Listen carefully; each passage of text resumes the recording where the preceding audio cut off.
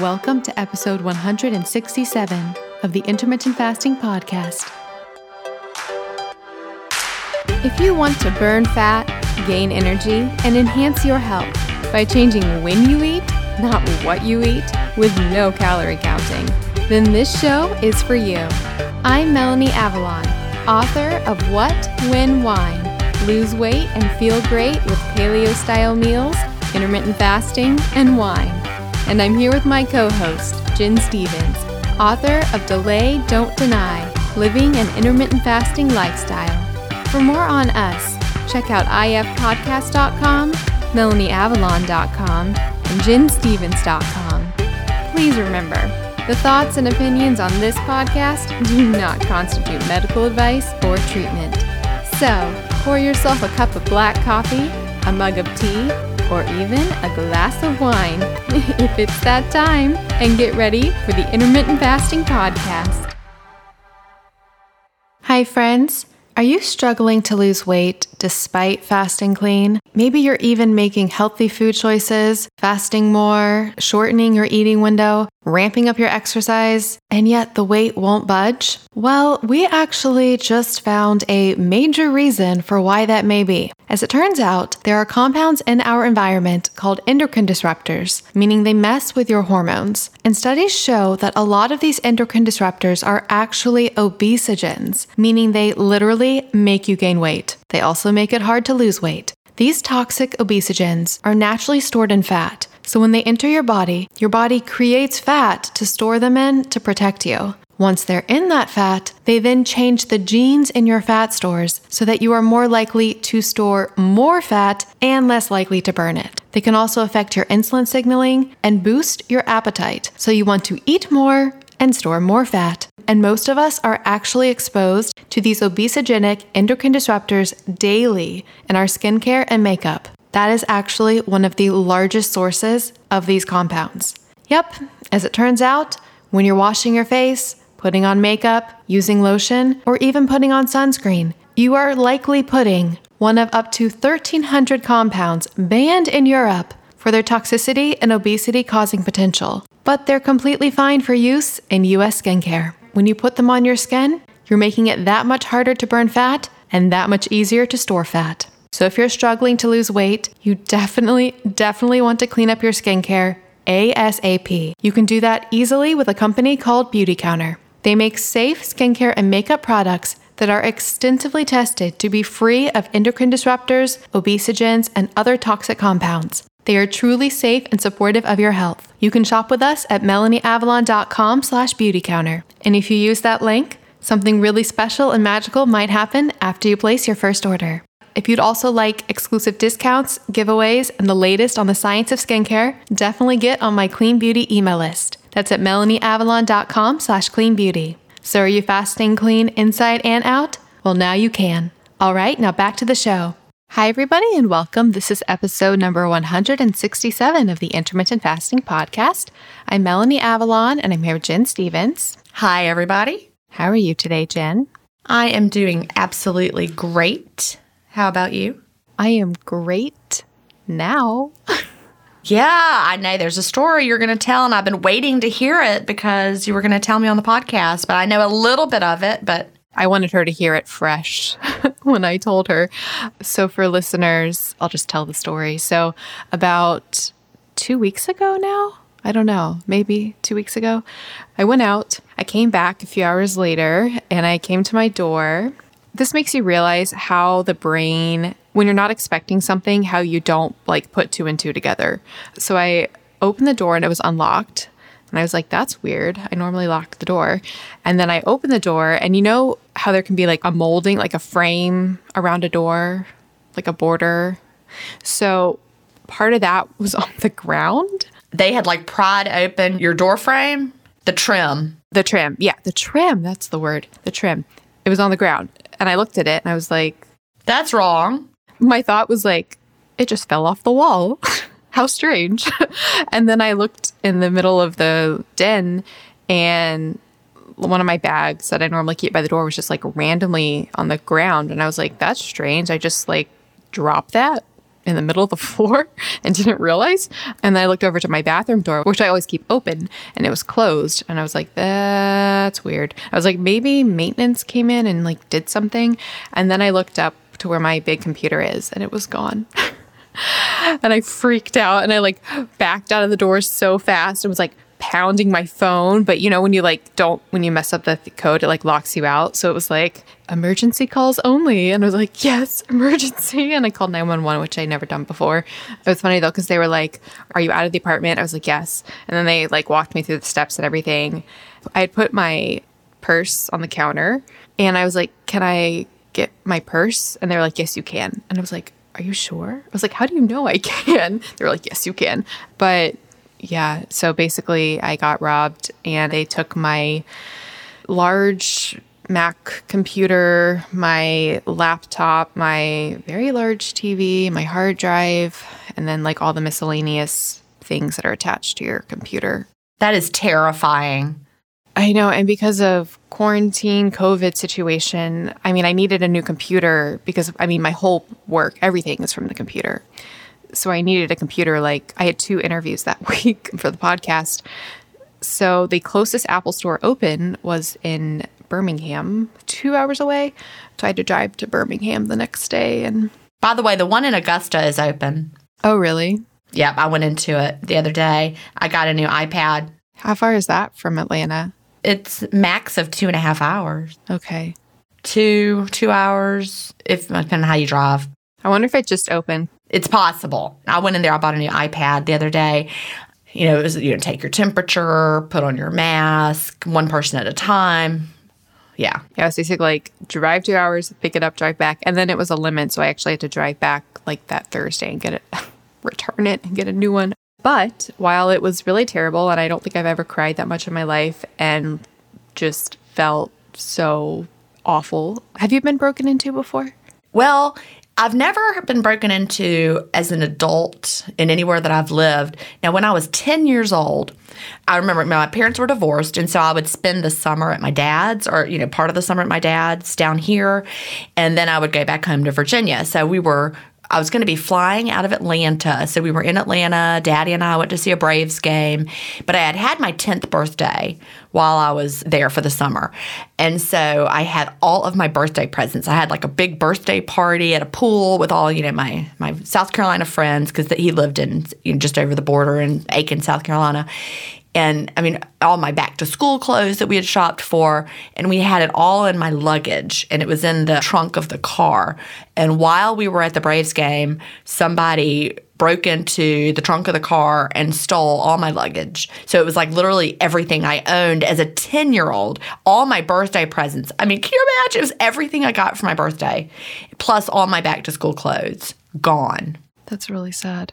It was really sad. So that was it. But I mean, I still really, really, really remember that. It's what everybody's been saying when I was telling people. It's such a violating feeling. Like you just, especially when they came into your home. Oh, yeah. I can't imagine I can't imagine like being able to relax there. I would want to move. I'm not kidding.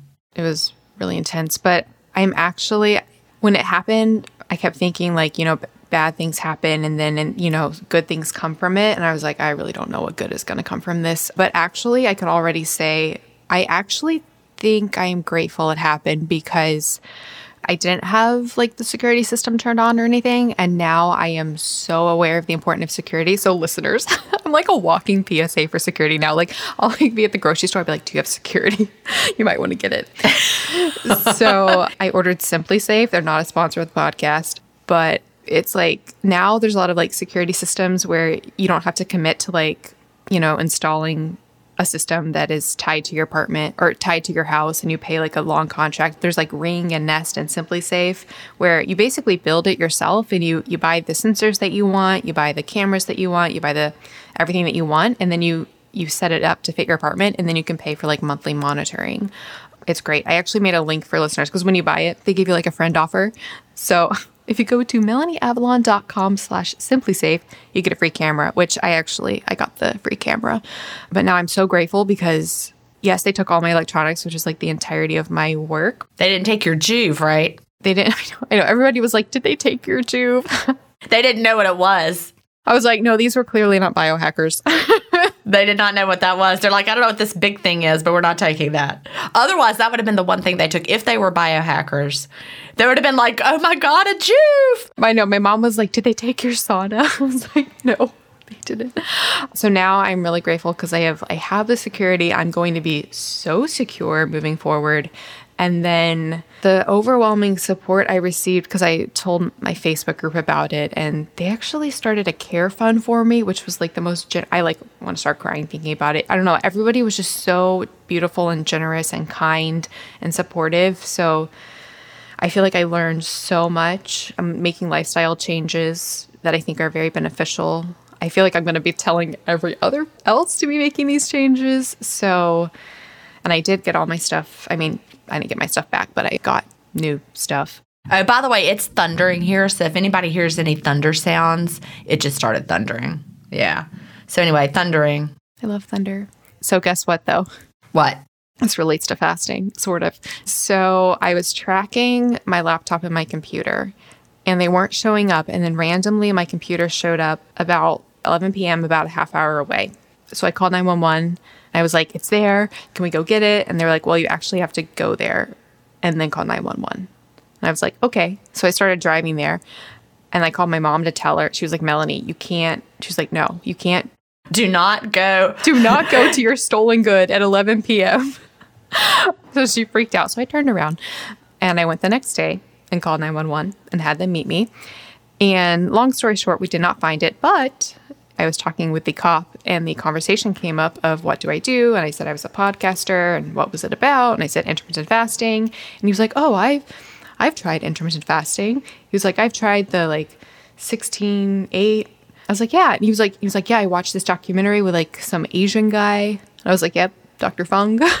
So, yep, it's out there. I feel like it always comes up in conversation. Yeah, it came up. We had a guy come over today where when we bought this house, it has a deck on the back that's like past its prime. You know how wooden decks are and they get old and it's been painted over the years. And like one part of it, if you stand there, your foot's going to go through. And the other part, like there's this bench and it's crashing. I mean, it's, you know, we knew it needed to be replaced when we bought the house, but we're going to add a screened porch. So the contractor came today and we were meeting with him and showing him what we wanted to do. And yesterday I had mentioned I couldn't talk right then because I was podcasting, but I would call him back afterwards.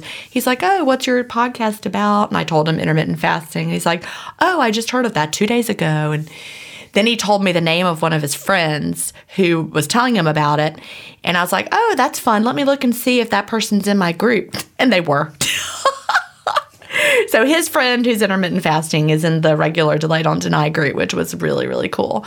You know, here I am in Augusta, and these are all Augusta people, so it makes sense that somebody in the Augusta intermittent fasting world would be more likely to be in our group. It's such a small world. Well, you know, we have in my groups, if you put them together, we hit 100,000 in the 1 meal a day group today. Plus we have over 260,000 in Delay Don't Deny. Plus the advanced group is right at 25,000. So if you do all of that math, that's 1/3 of a million people. That's crazy. More than 1/3 of a million people. Anyway, it is crazy. Once we get to 500,000, I'm just going to lose my mind. That's crazy. Yeah.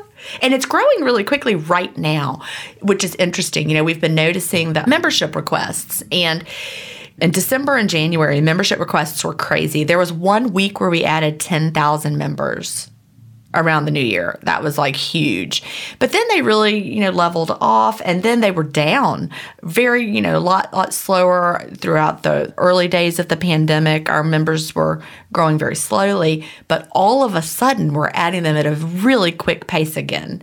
So I wonder if that's a sign that people are, you know, getting back to their normal routine. They've realized that, you know, maybe my health habits weren't the best during the quarantine, and they're coming back to intermittent fasting. So it's really exciting to see the interest building back up. Yeah, I love it. I think for my little baby group, which I love, which everybody should join, which I just changed the name to IF. Did I tell you that? I changed the name. No. I took out the word paleo because I felt like, even though I consider paleo to be basically like whole foods, you know, no dairy, legumes. Well, I don't know. I felt like people who were like vegan or vegetarian and things like that saw paleo and thought it was not inclusive of that, or thought it had to be keto, or, it just has like associations with it. So I took out that word. It's just IF Biohackers Intermittent Fasting plus Real Foods plus Life. And then I added Melanie Avalon in parentheses so that people could search Melanie Avalon and it would come up. I think it's finally at the point now where Facebook is suggesting it to people. Because it's growing quickly. Mm-hmm. Yeah, I love that. But also, do you still consider yourself to be paleo? Like, if you had to label what you eat, would you say paleo? Yeah, that's the ironic thing, because I think paleo has taken on all of these connotations or associations, which I still 100% identify with what I think paleo is, which to me, it's the foods we ate as Paleolithic people, which is meat, vegetables, fruits. So, yeah, it's ironic. I still like 100% identify with it, but I don't think it is a good label now because I think people think other things. Okay. I was just curious. I'll just say it one more time. Listeners, get home security. Please, please, please, please learn from my mistake. Oh, and you guys know I do a lot of research. I spent hours researching between Ring, Nest, and Simply Safe. And they all seem to be really good, but I did really like, from all my research, Simply Safe. So melanieavalon.com/simplysafe to get that free camera, which I have. Well, good. We're in the Nest community, so. Oh, you have a Nest? Yeah. Do you like it? We love it. I love it. It's so nice to feel like safe. I really do love it. Like, we also have a Nest at our beach condo, so we can, call it up there too. So I can manage it from, somewhere else. I can check to see if the door is locked from here. Yeah, that's amazing. Yeah, it really is. It is amazing. So, yeah, definitely everybody be safe. Figure out a way. And I tell you, I would have moved. Maybe not. Maybe not. It's easier to say that than, moving is hard. Well, the one thing is, it happened and I was like, well, they're not going to come back right away. And then I learned, because when you get broken into, then you start Googling, like, what do you not know about break-ins? And you learn all the things. Apparently, people think that robbers don't often go back to the same location, but they often do. They're probably like, yeah, I saw a great Juve and a sauna. I'm going to go back for those later when I have a truck. Yeah, they see what they didn't get. It said that oftentimes they'll feel more confident. They think if they did it once, they can do it again. But I think that might probably apply more to houses where they see other ways that they could get in and stuff. Oh, and then what was more reassuring was apparently when they do come back, it's usually within the first 1 or 2 weeks. So I was like, oh. Well, I will say this. I will say one of the most scared I've ever been was when my son Will's car was stolen. It was in, 2018 maybe, 2017, 2018, somewhere around there. He was in high school, but they stole his car because he left the keys in it down by the river while he was there for play practice in downtown Augusta, and left the keys in it, left his wallet in the car. He wasn't very bright at the time, right? They came along and stole his car. But not only did they have his car and his car keys, they also had his driver's license with his home address and our house key. Yeah, that's scary. I was terrified because the whole night I'm like, okay, someone has got our car and they know our address and they have our house key. I was so scared, but they found the car. Luckily, the police did a great job. They recovered it. They actually went out and found it within 2 hours after it being reported as stolen. Someone was actually driving it around the neighborhoods. It was like a 14-year-old kid and a whole carload full of teenage kids. Yeah. Everyone got out and ran except they caught one of them. But we got the keys back. We didn't get his wallet back. That was gone. But we got all the keys back, which was good. So no one had the house key. Thank goodness. But it was really scary, and you do feel violated. Yeah. They didn't take any of my cards or my wallet or anything because that was all with me. But my computer had all of had everything on it. So I still don't know if I'm hoping they just erased everything and wiped it clean to try to pawn it, but I don't know. Well, everybody stay safe. Yes, and get security. Yeah, I think having a security system is really important. Me too. All right, shall we get started? Yes.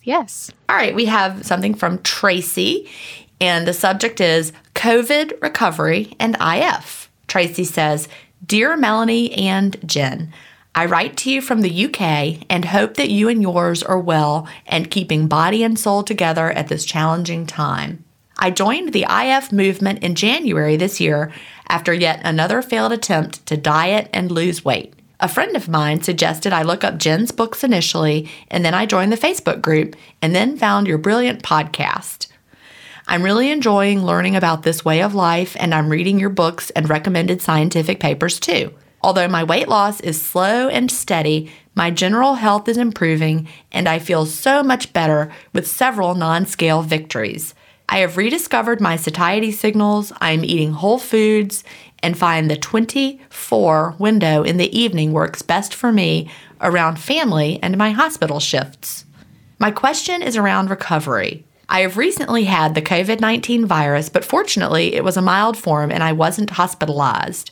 I am now 5 weeks into my recovery and am feeling so much better. I still have inflammation in my sinuses, which I think the mask wearing for my entire shift at work contributes towards, and I still have breathlessness from time to time. I am building up my exercise again and have been told the after effects may take months to totally recover from. I have continued my IF routine throughout, and I'm convinced that this is helping my recovery. Have you read or heard of any science that would back this up? Thank you for your wonderful written work, your research, and your brilliant podcast. I am so relieved to have found IF and the continued positive support of yourselves and the whole IF community. Best wishes, Tracy. And I loved reading that because Tracy is one of the people I was just talking about that joined in that huge wave of January joiners. Oh, awesome. Yeah. We had a lot of people joining, so I'm glad she's doing well. Yeah, Tracy, we're very happy that you're on the recovery. I think you're the only person who has written to us who actually had COVID. I think on the podcast, there are people in the groups, yes. I know of several in the groups. But directly to the podcast, at least. One thing about COVID, and this keeps coming up over and over in all of the podcasts I listen to, like Rob Wolf, Peter Attia, Ben Greenfield, Dave Asprey. There's all this conversation about how with COVID, there's not enough discussion in the news, media, government side of things for how important our metabolic health and our immune system is. Well, there is around the immune system, but there's not as much talk about how supporting our metabolic health is really, really key for having a strong immune system and, making yourself less susceptible to COVID and then also helping with recovery on the other side. I even heard recently there was a discussion. They were saying, is COVID so bad right now because of the poor metabolic state and diabetes and all of these chronic health issues that we have? And so basically, lifestyle and dietary practices that are going to support your metabolic health and your immune system are really, really great anyways, but especially at this time, whether or not you've had COVID. And then if you have had COVID, I would say that anything you can do to support your health, your overall inflammatory state would be great. And intermittent fasting really does do that. Post-COVID, I think intermittent fasting, and we're not doctors, obviously, but I think it can definitely be a really beneficial thing. And even pre-COVID, we have talked about this a little bit about, should you do longer fasts during this time? And that the consensus seems to be daily intermittent fasting is completely fine, if not great for you, but you might not want to be doing a longer fast, which, Jen, would you say over 36 hours, over 48 hours? Well, it's hard to say. Dr. Jason Fung sent an email out to his email list early on. He felt like alternate daily fasting was probably fine. Again, it's all conjecture. The people who saying don't fast longer, the people who are, Fung saying it's probably fine. Those are best guesses based on the scenario. We have a ton of people doing alternate daily fasting, though, continuing to do it. So, that's all anecdotal. I don't know. I think when you start moving past the alternate day fasting where you're going, more than 42 hours and 48 hours and 72 hours, I think that's when you have more of the healing crisis type experience, those longer fasts. I know Peter Attia, who is a big fan of longer fasts. He does a 5-day fast. I don't know how often he does it. Does he do it once a month? He does it really often. And I don't know if he's updated since then, but at the beginning he was suggesting not going over 36 hours. But Tracy is talking more about, daily IF routine. Yes, I think it's a great thing. And if you just want to do 36 just to be on the safe side, if you're doing the alternate daily fasting protocol, you can certainly do that with the 36-12 approach. And, if that makes you feel a little more confident. And just like for the brief science of why, we know that when you're fasting, you're upregulating all of these genes that are just really, really supporting the health of the body, boosting your immune system, tackling metabolic health issues. So yeah, it's a wonderful thing. And for the inflammation in the sinuses, if you haven't tried serapeptase, that might be a thing to try. It's really great for clearing inflammation. We have information about that at ifpodcast.com/serapeptase.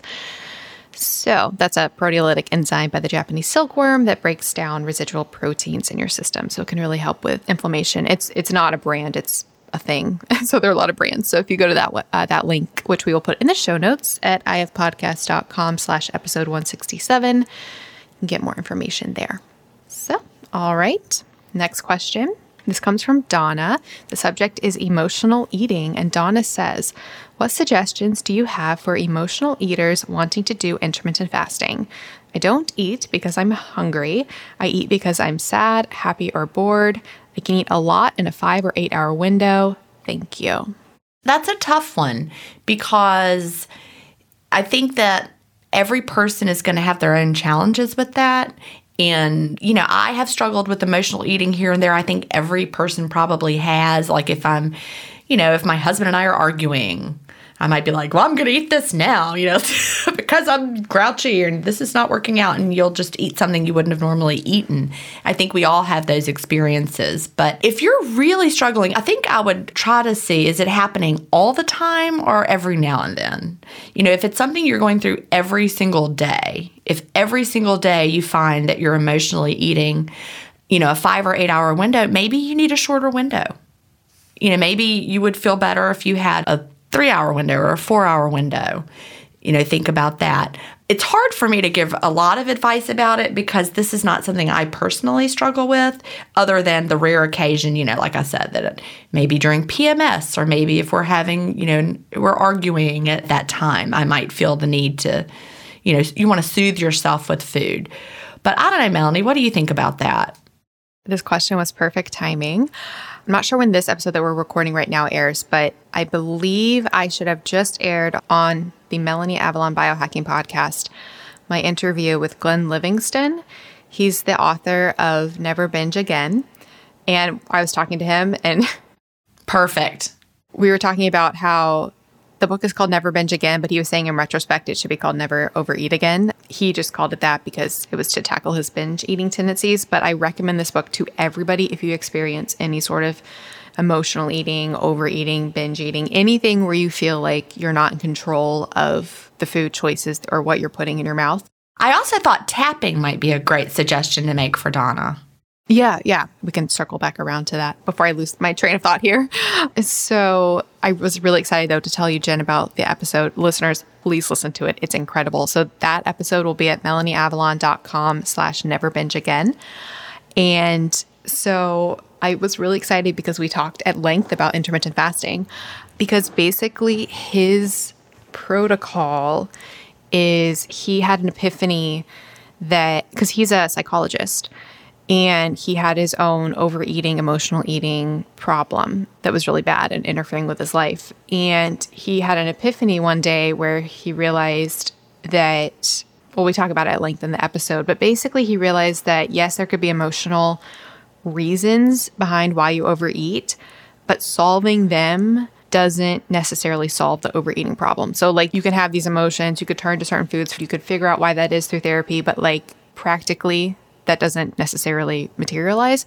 And then also there's the fact that we might emotionally turn to foods because of the state we're in, but oftentimes the foods themselves are hijacking us, especially if they're like processed foods. And that's not an emotional thing. It's just literally eating this food. Brain chemistry kind of thing. Yeah. Yeah. Mm-hmm. It's like being brainwashed. So he came up with his plan, which actually aligns really well with intermittent fasting. But his plan is, you got to get his book, Never Binge Again. It's really short. It's hysterical.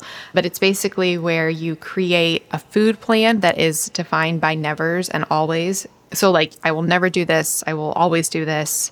You identify that voice in your head that wants to eat the food, like that's saying, when you're sad, it's like, I'm sad, I want to eat this food, or I'm happy, I should eat this food, I'm bored, let's eat this food. You identify it as the pig. You literally call it the pig. You just don't listen to the pig.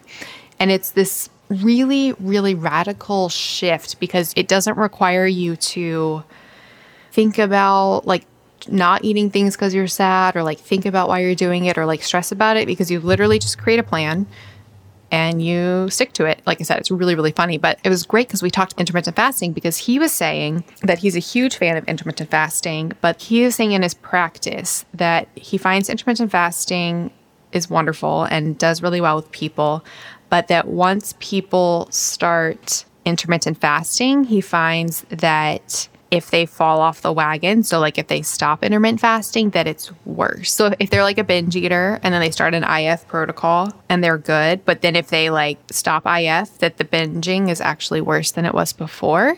So stay consistent is what he's saying. Yeah. And what I was talking about him, because we talked about it for a really long time, and I think what the reason is, because I actually sort of like identify with this a little bit in the fact that before intermittent fasting, so when I was just eating all throughout the day, if I had been like, oh, I'm going to do a 12-hour window of eating, I could have done that. And then if I was like, oh, I could do an 8-hour window of eating, I could have done that. If I was like, if I slowly shortened it, I think I could have done it. Now that I always eat a 1 meal a day, and sorry, this is a little bit of a tangent from our question, but I wanted to get your thoughts on this, Jen. Now that I do 1 meal a day, the idea of lengthening my window, it's like, I can't. So like if I wanted to do like a 16-8, for example, I would just want to eat for 8 hours straight. I think it's kind of what Glenn was saying. Like, is it because if your window's open, it's open? You're used to either it's on or off. You're eating or you're not eating. I get it. That's what we were talking about. It's like, I think that's what it is. I think it's that doing IF, especially if you're doing a shorter window, you start kind of this new circuitry where when you're eating. And so it's harder to, I'm not trying to discourage people from doing IF at all. I'm just saying that it was a really interesting discussion to have, and I definitely encourage you to listen to the episode. But he was asking me, he was like, do you have suggestions for like my clients who want to do IF with emotional eating? And I was saying, well, I told him about the clean fast. I was like, definitely tell them about that. And then we also had the dialogue of, in a way, is for some people, intermittent fasting a way for them to engage in almost like binge eating type tendencies, but it allows them to, eat all they want in this window at night and then actually be healthier and grow thinner from it. Sorry, that was a long tangent, but it really made me think about things. But Donna, for your question as to, emotional eaters with intermittent fasting, I actually think intermittent fasting can be a great thing if you do take this sort of like this never binge again approach. So if you can stop seeing it as like an emotional thing, like emotions are fine. If you turn to food because you're sad or happy or bored, like that's okay. You do that. We acknowledge that. Okay. You say you can eat a lot in a 5 or 8 hour window. If you read the book, it'll be easier to do this. And it has a lot of rules, but a lot of details. But what you could do is you could create a plan that you stick to if you're worried that you're going to overeat in a 5 or 8 hour window, and especially tied to emotional things. I would say maybe you make like a smaller window, or you could do like a 5 hour window. Maybe make your rules where it doesn't allow for things that would be a problem in that window. So if you're worried you're going to overeat on, like processed foods and things like that, you could have your food plan say like never, have these processed foods. So I will eat, all of the fruits and vegetables and meat and whole foods in this window, and that's fine.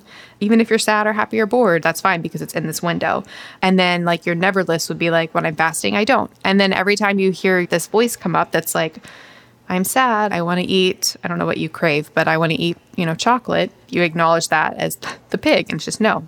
The point is you don't have to have like an emotional war with yourself about it. You can just create a plan and stick to it. And I'm not doing the book justice, so I really recommend getting the book. But I really think for emotional eaters, it's one of the most freeing approaches because it doesn't require you to like drain yourself with stressing about the emotional component. It allows you to just deal with it. You remove yourself from that emotional component. That's gone. This is no longer an emotional decision. And you just say no. And once you start doing it, you realize that you can do it, and it kind of self-perpetuates itself. And it's funny because in the book, he uses all these examples of the pig, like the things it'll say, like, oh, yes, we can we have this plan, but, you worked really hard today, so you really deserve it. And so you start to hear this voice in your head and you realize, oh, that's the pig. So no. One of my favorites he uses is he says that the pig will say we can't start this plan until we read the whole book. So we might as well, just emotionally eat or binge until we finish the book. It comes up, and it's so true, the reasons it comes up with. I remember that back in my days of, going to start a diet.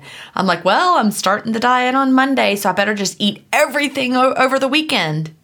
The worst is oh, well, you already messed up, so you might as well just keep on going. And so, Donna, I think IF is actually perfect because it actually falls in line with that, with having an always and a never. And I think if you can create this food plan with these always and nevers, I think that might work. So get that book. Short of that, you can definitely listen to my interview with him because we talk about all this. He was great. I told him if any of his clients want to... Because he wanted to know if we had a coaching session or anything. And I was like, no. But I was like, but if any of your clients have any questions for us, email us and tell us that you sent them, and we'll definitely, answer them. One last thing.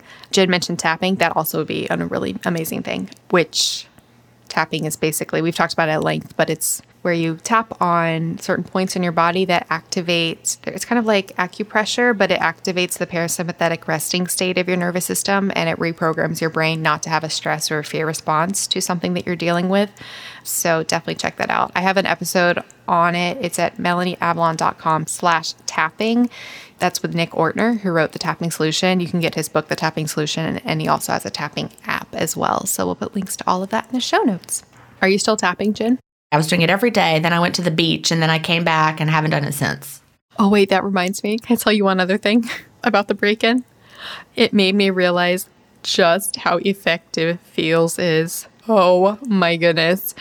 It literally the break-in happened, and I was crying, stressed out, freaking out, worst day ever. I was like, I'm just going to dose up on Feels CBD oil. I way overdosed. Literally within actually not even that long, a couple minutes. I was like, I feel so good. I was laughing. Oh, I'm so glad to hear it. It's pretty incredible. I went through half a bottle of Feels though, and normally it lasts me a month.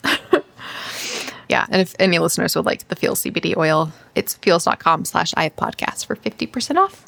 Hi friends. Are you experiencing chronic stress or anxiety, low mood, maybe insomnia? What about headaches or feeling exhausted or tired and wired? There's a lot going on in our world, so that all may not come as a surprise. But do you know what is a major factor contributing to and exacerbating all of that? Too much blue light. Well, it doesn't actually look blue, but our modern lighting and electronics are filled with a type of light in the blue spectrum, which is high energy, and historically, we would have only been exposed to during the very brightest time of day. But now, we're exposed to it 24/7, and it's messing with our circadian rhythm, mood, and even health. We had Andy Mant, the founder of Blue Box, on the podcast for episode 165 to dive deep into all the nitty-gritty of this, so definitely check out that episode for all the details. Andy realized just how detrimental overexposure to blue light is, and so he created the company Blue Blocks. Blue Blocks creates blue light blocking glasses, which actually block the specific wavelengths of blue light that you want to block to reduce stress, bring back a sense of calm, and regain your natural energy. They make blue light blocking glasses in every type to fit every occasion, including clear computer glasses, their yellow-tinged, mood-boosting summer glow glasses, and their Sleep Plus glasses, which you can put on right before bed and instantly get tired. I'm not kidding. They also come in prescription, and for every pair that you buy, they donate a pair of glasses to someone in need. You can get 15% off their blue light blocking glasses at blueblocks.com with the coupon code IFPodcast. That's BLUBLOX.com with the coupon code IFPodcast for 15% off your order. So that's the blue light that you want to block. But what about the light you want more of? Yep, on the flip side, we've got red light, which is the type of calming, healing light naturally found in the rising and setting sun. It's epic for getting you started fresh in the morning or helping you wind down at night. There's also a type of light called near infrared, found in daylight, which has profound effects on our cells' mitochondria, which are responsible for generating energy. Near infrared therapy has been shown in clinical trials to reduce muscle soreness, enhance recovery, increase collagen production in your skin, reduce wrinkles, restore thyroid function, combat depression, and it can even be used for targeted fat burning. It's sort of like the superstar of light. By the way, something I just learned, if you have a Joovv device with both red and near-infrared light therapy, don't use the near-infrared at night. Otherwise, it might give you too much of the good type of energy, so use it during the day. Red light, on the other hand, is great for morning and evening, and during the day. And yep, Joovv is that company that makes red and near-infrared light therapy devices that generate the exact wavelengths you need to experience all of these benefits. We and our listeners love them, and you can shop at joovv.com/ifpodcast and use the coupon code IFPodcast to get a free gift from Joovv. Again, that's joovv.com/IFPodcast with the coupon code IFPodcast for a free gift from Joovv. So if you want to take charge of your light exposure, get some of those blue light blocking glasses, a red and near-infrared light therapy device, and you can start to experience light, your health, and the world in the way you were meant to see it. All right, now back to the show. All right, here is a question from Jenny. The subject is processed foods, and Jenny says, I've been trying to eat better along with IF. Some advice is confusing to me, and I would like clarification. I know I'm supposed to stay away from processed foods, but I get confused when it comes to meat and cheese/milk products.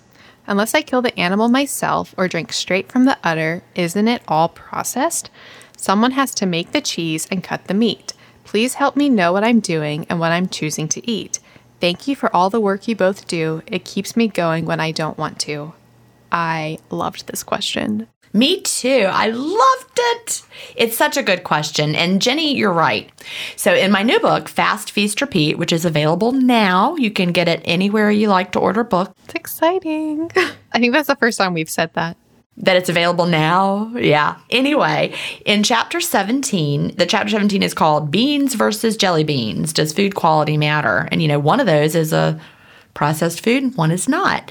And so the key is the terminology ultra processed. That's the latest terminology, ultra processed, because you're right.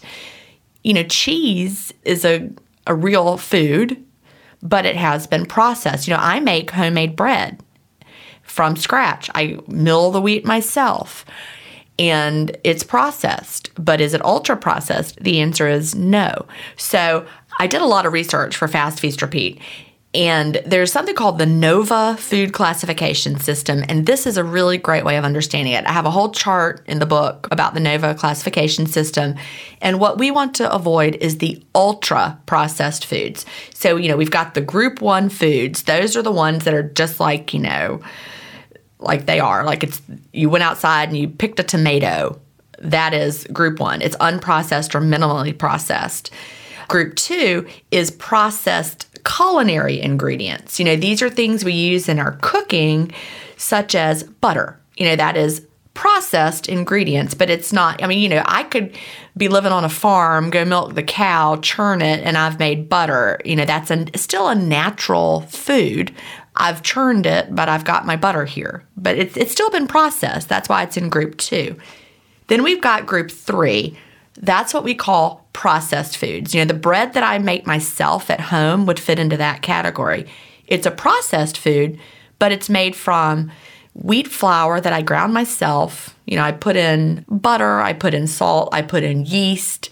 It's a very traditional way of making bread. Someone, from 100 years ago, 200 years ago, they would recognize that food. It's not in a package, it's not in a pouch. I made it myself.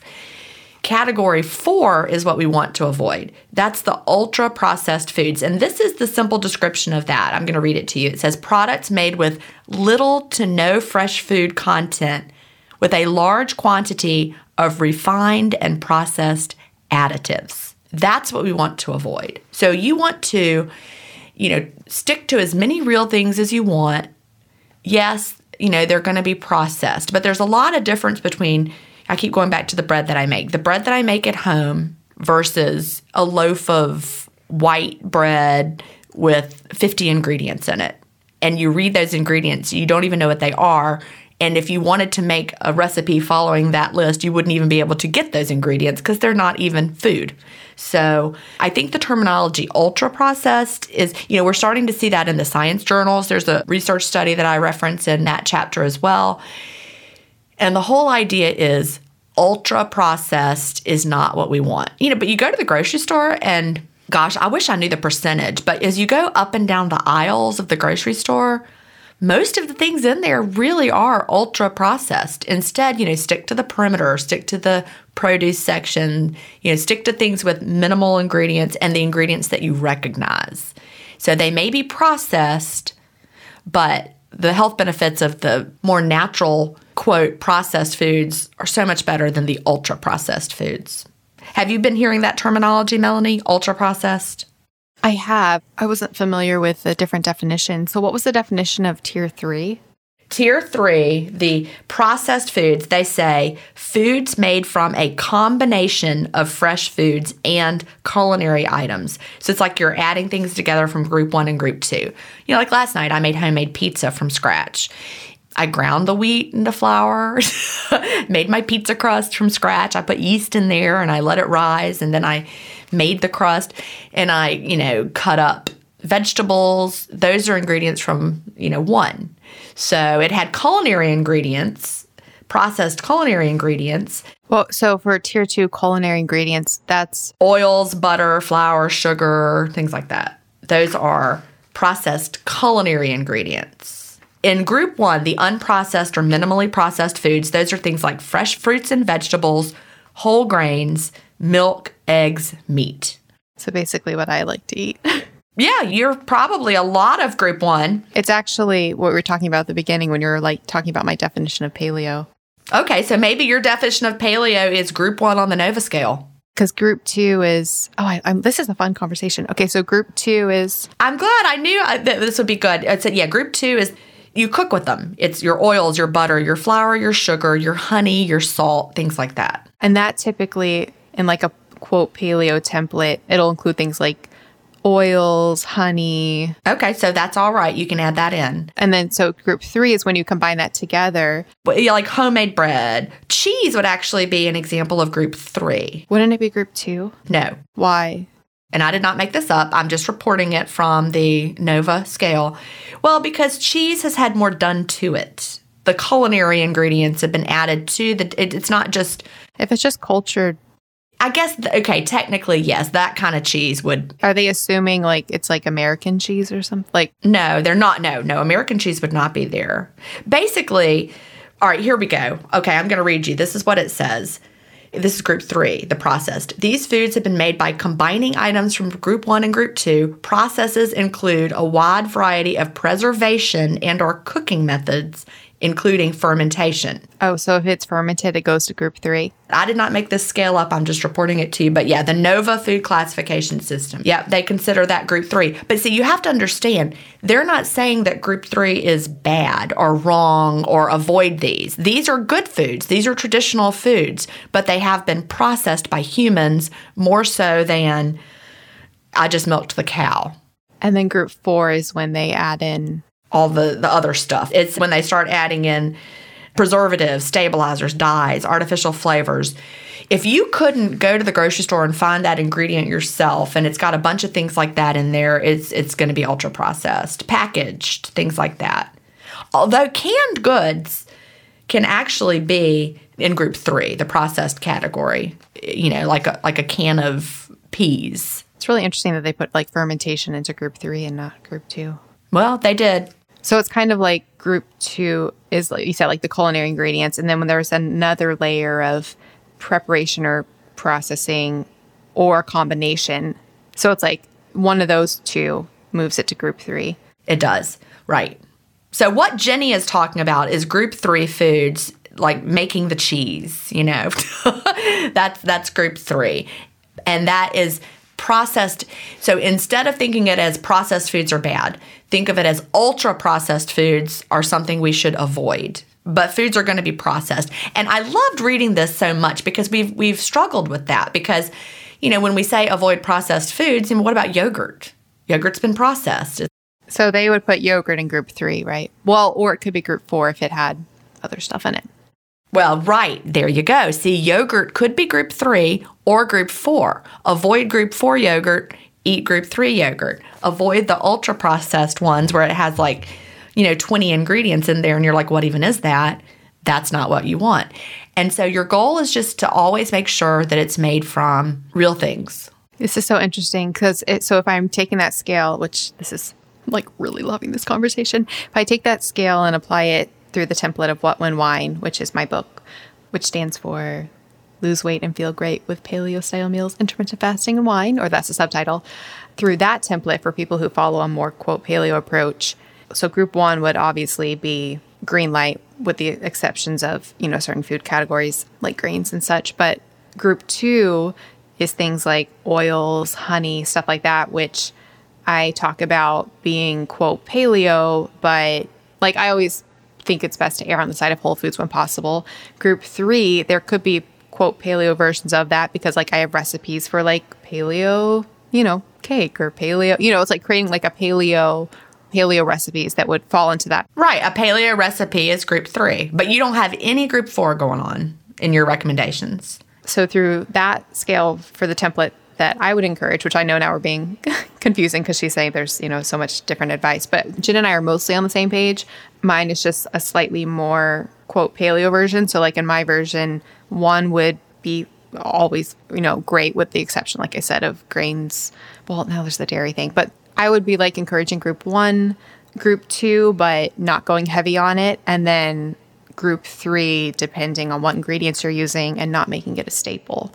So see, this is very exciting to me, Melanie, because you know how I keep saying that people need to read, fast, feast, repeat. Even if you think you know everything, you're going to learn something new. You just learned something new. I did. I know. I learned so much. I mean, I really dug deep into every one of these topics. And so, like the chapter on mindset, you may have, I had a blog post about mindset that was like a tiny little baby post. It had a few little things in there, but I have a whole chapter in the book about mindset, which has the research even beyond that of belief and, it talks about placebo and the research on that and how important our thoughts are and so many new things. Even if you think you know everything about intermittent fasting and how to eat and what you're eating, and I promise you will learn something new reading this book. So get it today. Now, well, I still have to read it. Yeah, Melanie hasn't read it yet. Now you really have to come on my show because now I definitely know that we'll have a lot to talk about. Well, there's so much in here. I mean, I learned stuff writing it because I didn't just, sit back and rehash delay, don't deny. No, and I dug in and I went in, there's so many studies that I talked about, new studies that were new to me, and I looked for them. The new research, the new science, but more than just about fasting, because the first part is about fasting. Fast. And then the second part is all about food. Feast. That's how it's organized. And how do you decide what food works best for you? So I talk about the whole idea of bio-individuality. Oh, can I rant about that for a second? Mm-hmm. The whole idea that we're all different when it comes to what foods work for us. And, we've been talking about, genetics. You may have a certain genetic, maybe you're better with lower fat approach, or maybe you're better with a lower carb approach. But wow, it's raining. Yeah, it's raining here. There's some controversy to that, to whether, that actually works, whether people can use their genetics to determine what foods work well for them. So I've been experimenting more with eating based on my DNA recommendations after we had the conversation here on the podcast about mastering diabetes and how low fat is really low fat. And then I realized that's what my DNA recommendations were. So then I was doing some just reading about it. I was Googling it because I love to learn more about it. And they had done a study that they claimed debunked the whole idea of eating for your DNA. And I wanted to punch the computer. That's how mad I was, because they used the DNA to predict whether people would be better on low fat or low carb, and then they did the study with them. I can't remember the number right off, though, but the amount of fat, like the low fat people, they were not really eating low fat. And the people who they claimed were doing low carb, they were eating over 100 grams of carbohydrates a day and calling that low carb. Well, guess what? There was no difference. Well, they weren't really doing it. So I bet the low fat wasn't even remotely. No, it wasn't low fat. It certainly wasn't 15% fat like they talk about in Mastering Diabetes. So they determined that eating for your genetic profile didn't work by putting people on diets that were neither low fat nor low carb. And I was just screaming at the computer. My husband's like, calm it down. But I'm like, look at this. He's like, I don't even care. I'm like, no, I'm going to have to tell Melanie. She'll get it. That's really frustrating. It made me so frustrated. So they're like, nope, it doesn't work. And then, of course, you can find all these articles that are like, yeah, that doesn't work. Yeah, I'll say for listeners, if you ever see a study talking about low fat or low carb, I think the low carb needs to be at least like probably 30 grams net carbs or less. I would say so too. And low fat. Probably a similar kind of number, really. Similar, yeah, 10, 15% fat with diet, probably. So anyway, it was so frustrating. And there's reasons for that. It's because if you go above, even if it's just a little bit, you can potentially, most likely, completely short circuit every single metabolic, like enzymatic change that you needed to happen to get the benefits will not happen. Right. So the whole theory of why that was better, you're not getting it because you're not really doing it. Yeah. It like literally makes it like not applicable. Well, it's like the people who said they were doing fasting, but then they were having, whatever, and they weren't really fasting clean. And they're like, yeah, fasting didn't work for me. Well, were you really fasting? No, you were having creamer. So it's the same kind of an idea. Yeah. I wanted to say one last thing for Jenny's question. Okay. Because I thought it was so interesting because she was saying that she gets confused when it comes to meat. And she was talking about like, unless she, kills the animal herself. So it was like, I'm wondering if she thinks like, is she asking like, is a steak processed? Or is she asking like, is, deli meat processed? Yeah, like a steak would not be. It's, yeah. I wasn't familiar with that scale, but when I was just thinking about the question, the way I thought about it was there's basically food, that's clearly unprocessed, that hasn't even been touched. Oh, here's the thing. I actually do want to say this caveat. So some foods in their completely unprocessed state, we can't eat them. So that's like grains, actually. Yeah, you got to do something with the grain. You don't just go out there and eat the raw grain. Yeah. Yeah. That's the reason I think I wanted to make that caveat because I felt, because I'm saying, category 1, but not, like grains. So that's because grains actually require processing. So does that scale put grains in category 1? Well, whole grain. Well, all right. This is what they say exactly. This is group 1. They call it unprocessed or minimally processed foods. Okay, so actually grinding my wheat is actually going to count here because it says these foods are the edible parts of plants, the seeds, fruits, leaves, stems, or roots, and animals, meat, dairy, eggs. And foods fit into this category if they have had inedible or unwanted parts removed or if they have been crushed or dried for the purpose of preservation, storage, or to make them safe or edible. So that would count. Grinding the wheat, it's still all of it. Unprocessed or minimally processed, they call that group 1. What about like oats? It doesn't have every food listed. So you kind of have to say, what would I think that this would be? Like if you... So like rice. Well, there could be rice that's group 1, but then I think there's also could be rice that's group 3 or even group 4, really. But it just depends on how much they do to it. Like, for example, once my flour went from I just ground it up in my wheat mill and used the whole thing, I could call that group 1, right? But if I got, the white flour that has had the bran all separated out, it's still, they haven't added a bunch of stuff to it. I don't know. That's tricky. Now I'm going to have to think about that. I don't know. We can save this for when I interview you.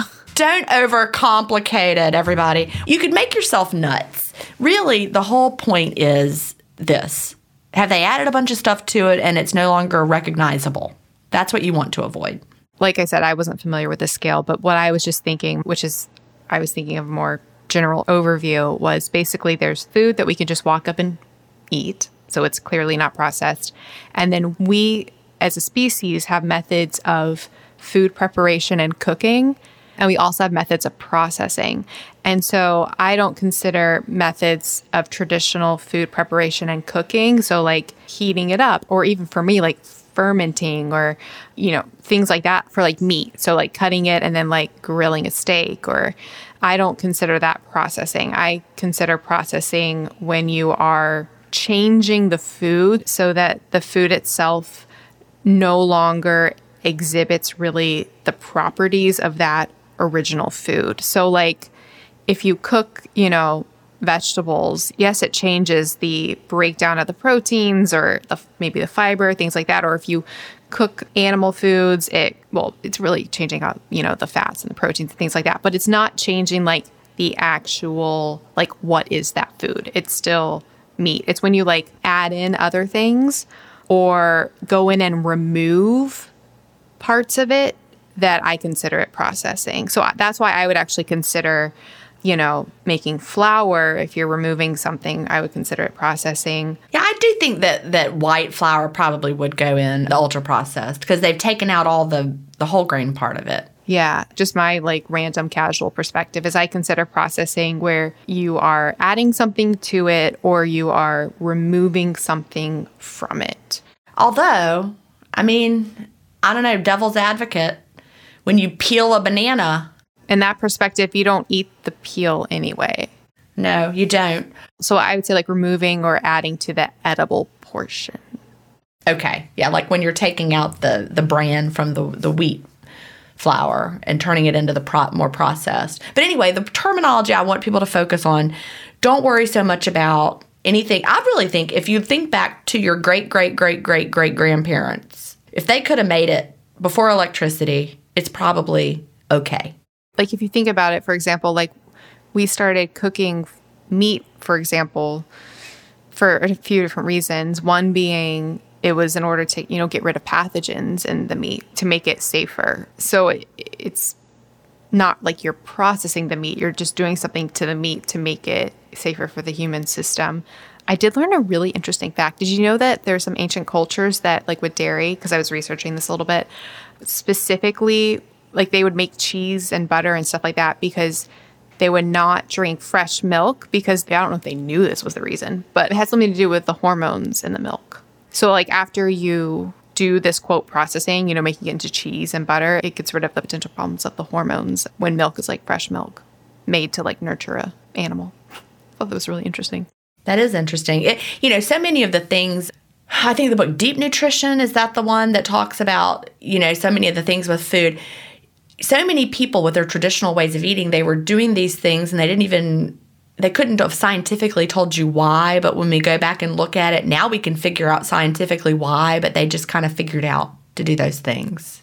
And it worked really well for their bodies. It's doing something to the food to make the food healthier for our body in some way. That's why I think like I don't have a problem with like fermenting or things like that. Oh, I definitely don't have a problem with it. I don't want anybody to think that category 3 processed is bad and that they should avoid it. We can make ourselves crazy. I would make my own scale. That would be a little bit different, but I like that scale. There's some things in there I probably would make differently too. What I like about that scale is it helps us to understand the 4th category, which is the one we really need to worry about, ultra processed. We definitely are on the same page about that one. Yeah, that's really what you need to worry about because it's impossible. I'm not going to say impossible.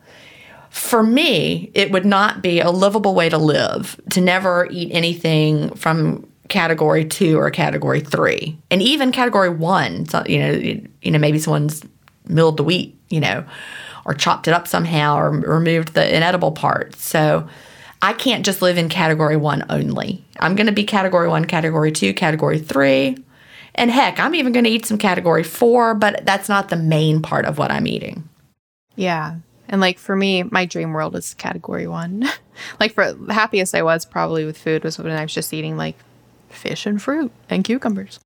Well, that's certainly, a very good, easy way to live. But if you like those foods and you can just, you don't have to worry, right? Actually, the only difference now is I have MCT oil, which that would actually be category probably 3.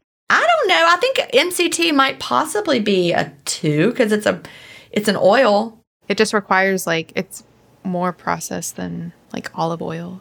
Yeah, it is. Here's a study that I cited in Fast Feast Repeat, and the name of the study is Ultra-Processed Diets Cause Excess Calorie Intake and Weight Gain, an inpatient randomized controlled trial of ad libitum food intake. So it was a 2019 study that talked about how when people are eating mostly on that ultra-processed side, basically people are eating more because you don't have your satiety signals and you keep eating and eating and eating, and also your body can access the energy in those foods more easily because they've already been broken down for you. And so there's so many reasons why that's not the way that our bodies are healthy. The chemicals, of course, and there are, so many things about those foods. But you know what? Something else Glenn said about that I had not heard before, really. He was saying that actually the feast signal itself can perpetuate binging or overeating because it signals to the body.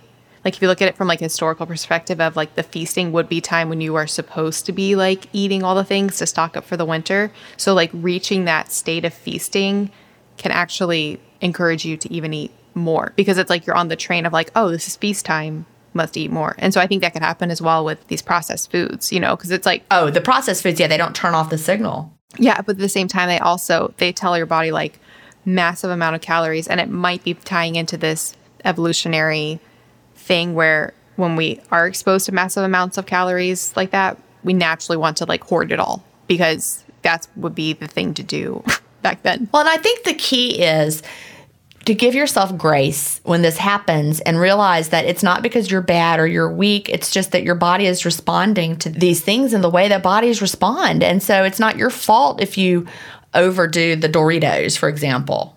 He also said, because he used to be a consultant for companies that sort of like relate to this. And he said that one of the companies told him that they saw the biggest increase in sales when they took the money that they were using to, I guess, add vitamins and stuff, and they instead put it towards the advertising. So like made it look more like colorful and sound better.